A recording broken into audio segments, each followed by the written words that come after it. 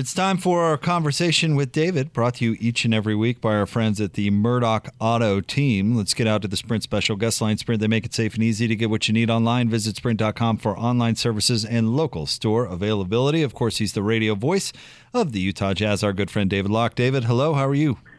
Hello, guys. How are you? I think one of the things that I just heard Gordon touching on is that, at the core, these guys are ballers, right? Like, that's like Jordan Clarkson just wants to get back out and play. Like, that's what he is. He wants to be, and so at the core of it, we're going to see which guys really just want to get in ball. And that's kind of great. It's going to be a different feel, and actually, let's jump in there, David. Let's talk about the overall quality of basketball. Is this going to be a situation where it's going to be business as usual for the guys that really want to be there, but maybe we'll see some teams like, and I'm not trying to throw Brooklyn under the bus, but they are going to be missing some players, right? Are we going to see teams like maybe the Nets who just want to get home as quick as possible? I think we might see some of that, and we could spotlight that if we wanted. But I might flip around the conversation into another level, which is that of if you, and that is they're practicing tomorrow, right? So the Jazz will practice tomorrow. They'll play their first game on the 30th. That's 22 days to get ready. And it's not like these guys haven't been doing something. So I think that they have a really pretty good chance to continue to get ready, right? Like I think that they're coming in on a running start. They might not be at peak performance right now, but I'll bet you they're a little closer than we think. 22 days is a lot. Like they're going to be then let's say they're not quite at peak performance. Let's take the worst case scenario. So then they have another 14 days to get. There's no question to me that by the time playoffs start on August 17th or whatever it is, these guys are going to be at peak performance. And I think we might get the best basketball we've ever seen because they're at peak performance. They're not traveling. They're playing virtually every other day without breaks, which is how you maintain peak performance. And they're, to their detriment are no distractions. So I actually, and there's no sleep deprivation. Like, I think that there's a chance this could be the best basketball that we ever see. That's really interesting, David. I hope so. That would be cool, but you gave good reasons for it. Well, and then let's take the other angle. Usually by the time we get to the playoffs, these guys are tired having gone through an 82-game schedule. Like, everyone's healthy right now. They're maybe too fresh, but, right? I mean, usually by the time you hit May, these guys have been going since October. Now when we hit the equivalent of May, which will be the second round of the playoffs, so that'll be mid-August, they will have been playing for a month and a half. David Locke is with us, 97.5 and 1280 The Zone. David, I guess I have a two-part question for you about Rudy and Donovan and the ESPN piece by Tim McMahon yesterday. I kind of want your overall takeaway from it, but I also want to talk about the basketball discussion that's at the center of it, and that's Rudy Gobert's offensive opportunity, his touches and his shots, and I want to get your thoughts on that. But start off with your reaction, if you would, to the overall piece.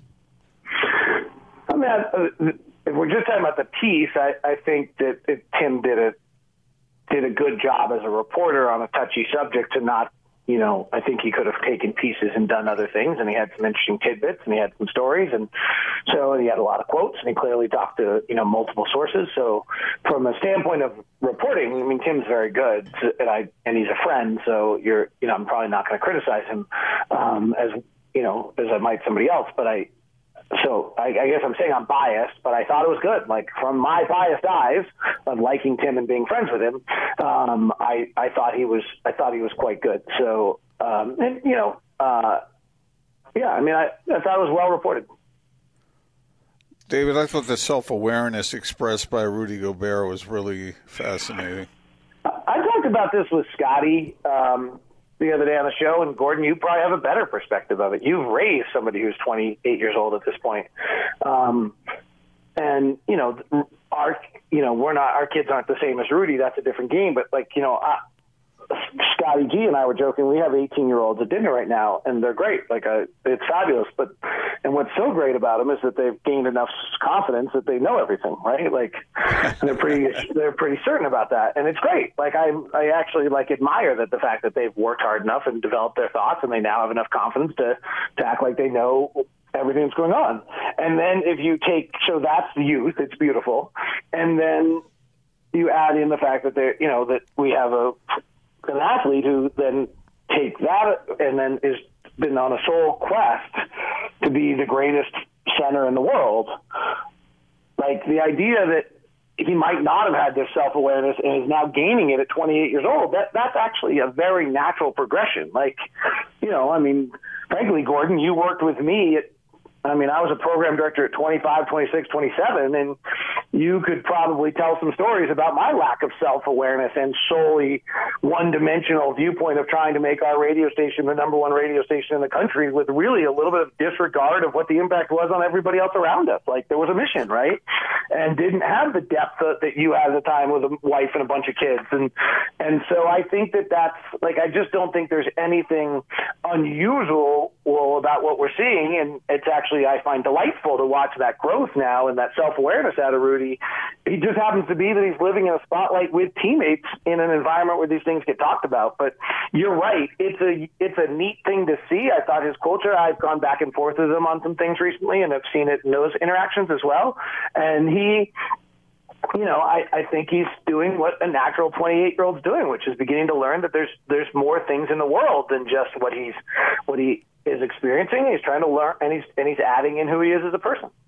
Speaking of 18-year-old kids, David, my thought on that was I always wanted my girls to grow up to think for themselves and to think issues through and then develop an opinion, an informed opinion. And I thought that was a great idea until they started disagreeing with me. Well, I'm not sure I ever get mine out to have the disagreement. I just I take in what everyone has to say right now.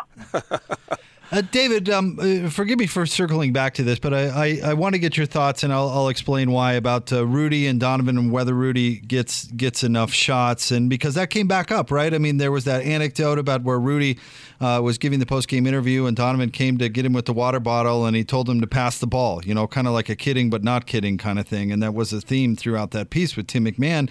And the reason I want to hear your opinion on it is because I think you are really good, better than anybody else out there, at demonstrating or illustrating Rudy's value as a basketball player and to the Utah Jazz. And I guess I want to hear your opinion about it because his game is about so much more than shots. I guess I'm surprised that the team gets bogged down, or he gets bogged down on he wants more shots. His value is so much more than that. Well, but Rudy wants the shots because the shots bring the recognition, right? So, if we understand that, then I think we can understand where Rudy's coming from. But there's something going on I'm actually going to say I don't think Rudy has a lot of legs to stand on this one. And I'll explain why, because there's a phenomenon that's going on in the league right now that I think is worth kind of touching on. So in the last 3 years, the average team in the NBA took 36% of their shots at the rim. And all of a sudden this year, that number dropped, and it doesn't sound like a lot, to 35% of their shots at the rim.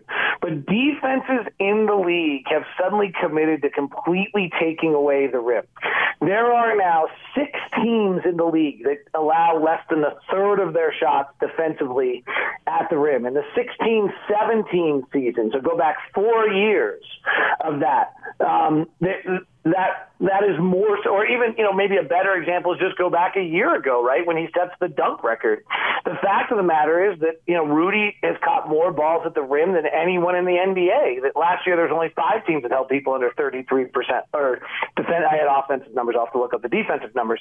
Last year there were only 3 teams in the league that held people under 33%. It's the focus of the league right now. If you go, look up the amount of passes caught at the rim in the NBA, Rudy's near the top of the league.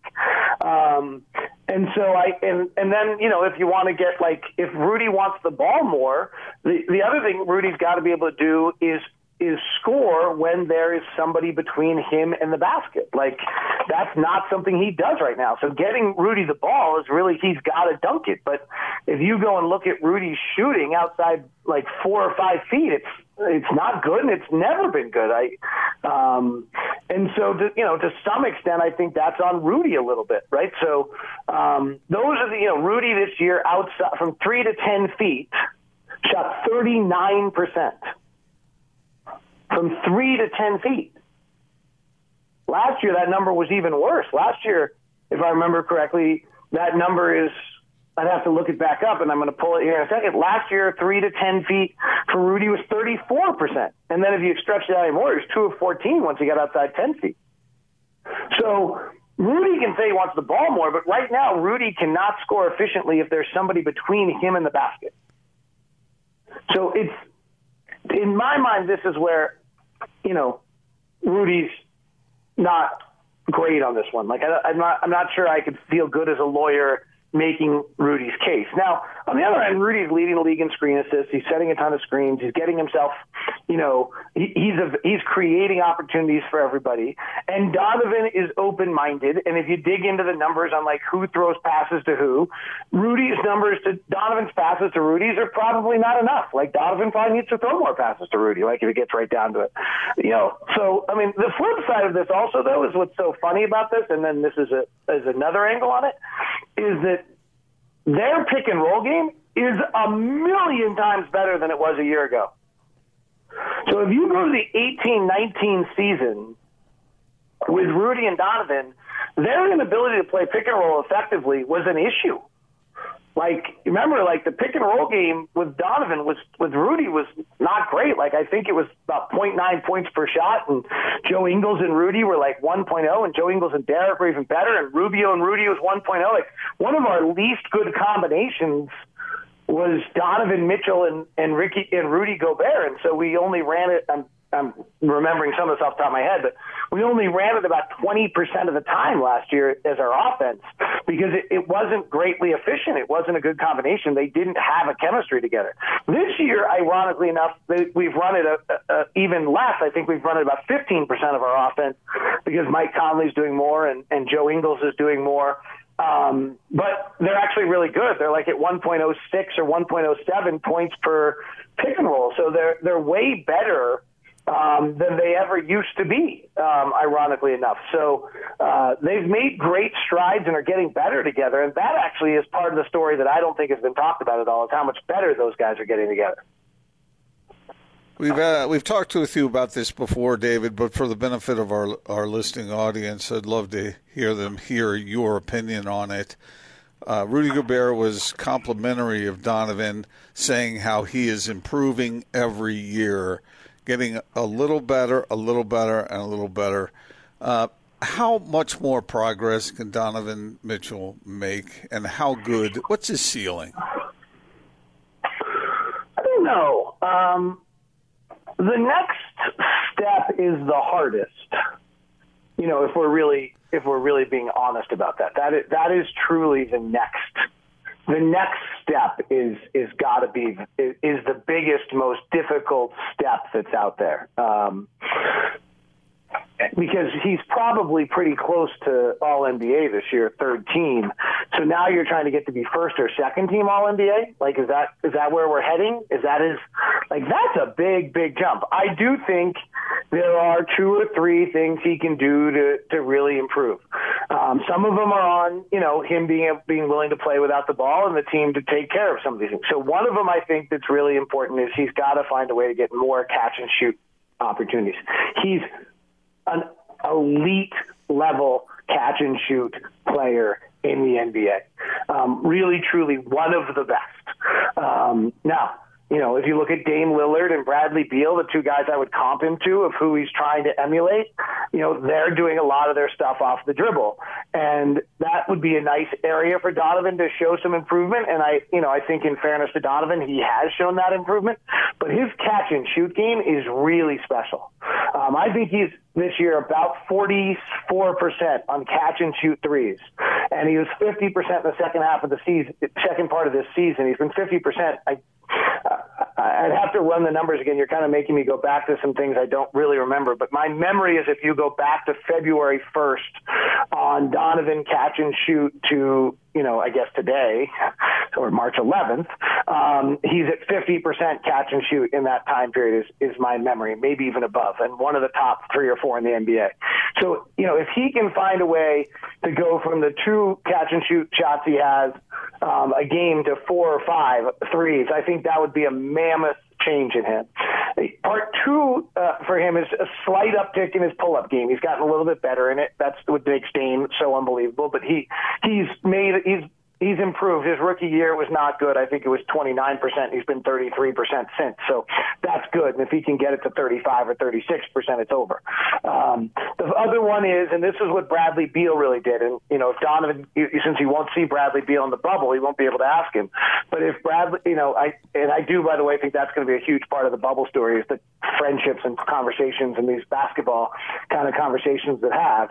But if you look at Donovan right now, per 36 minutes, his free throw rate dropped significantly from year 2 to year 3. He went from 5.5 free throws per 36 minutes to 4.8 free throws. Bradley Beal has done the opposite in years 6, 7 of his career, which is somewhat unheard of. Players don't usually do that. And what did Bradley Beal do to go from 4.5 to 5.3 to 8.0 free throws per 36 minutes? Because whatever that is what took him from 25 points to 31 points a game. Sorry, that was a long answer. It's good. It was good, though.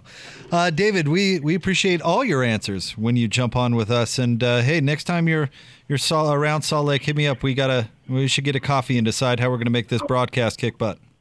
Yes, we need to do a social distancing. I was reaching out to various Jazz people. It was a sad day yesterday for a lot of us when the team left without us. So I was talking to someone that we need to all get together. So we'll see. All right, buddy. Well, we appreciate you jumping on with us. Okay, talk to you soon. See you, David. David Locke, radio voice of the Utah Jazz, and always a terrific conversation here on The Big Show each and every Wednesday. And I thought he was right on the money about pretty much everything. Yeah. Especially the parts where he really agreed with me from yesterday's show. He was agreeing with you, but he also made room there for Rudy to be able. The difference between what you're saying and what I'm saying is 2 shots a game. 2 more shots a game. Well, and you're just assuming that's what he's looking for. Yeah, I think that would do it. Why would that do it? He's been complaining about it all year long over 2 shots a game? No, come on. Well, see, he hasn't complained about the times when he's gotten more, but when he's gotten 5, then that's something for him to You're just mad he agreed with me. What? You're just mad he agreed with me. What? That David agreed with me. You're just mad. I'm not mad. It's okay. We can all, ain't no good guys, ain't no bad guys. There are times when Rudy would get 12 attempts in a game and do really well. And then there would be times when he wouldn't see the ball much and get 5 shots. And I think those are the times that he gets bothered by it, not when the average is, the average. But there were certain times when it was lower than that. But you don't think the other team has anything to do with that? That's just simply them ignoring Rudy. All I know is there were times when I saw Rudy open and he didn't get the ball.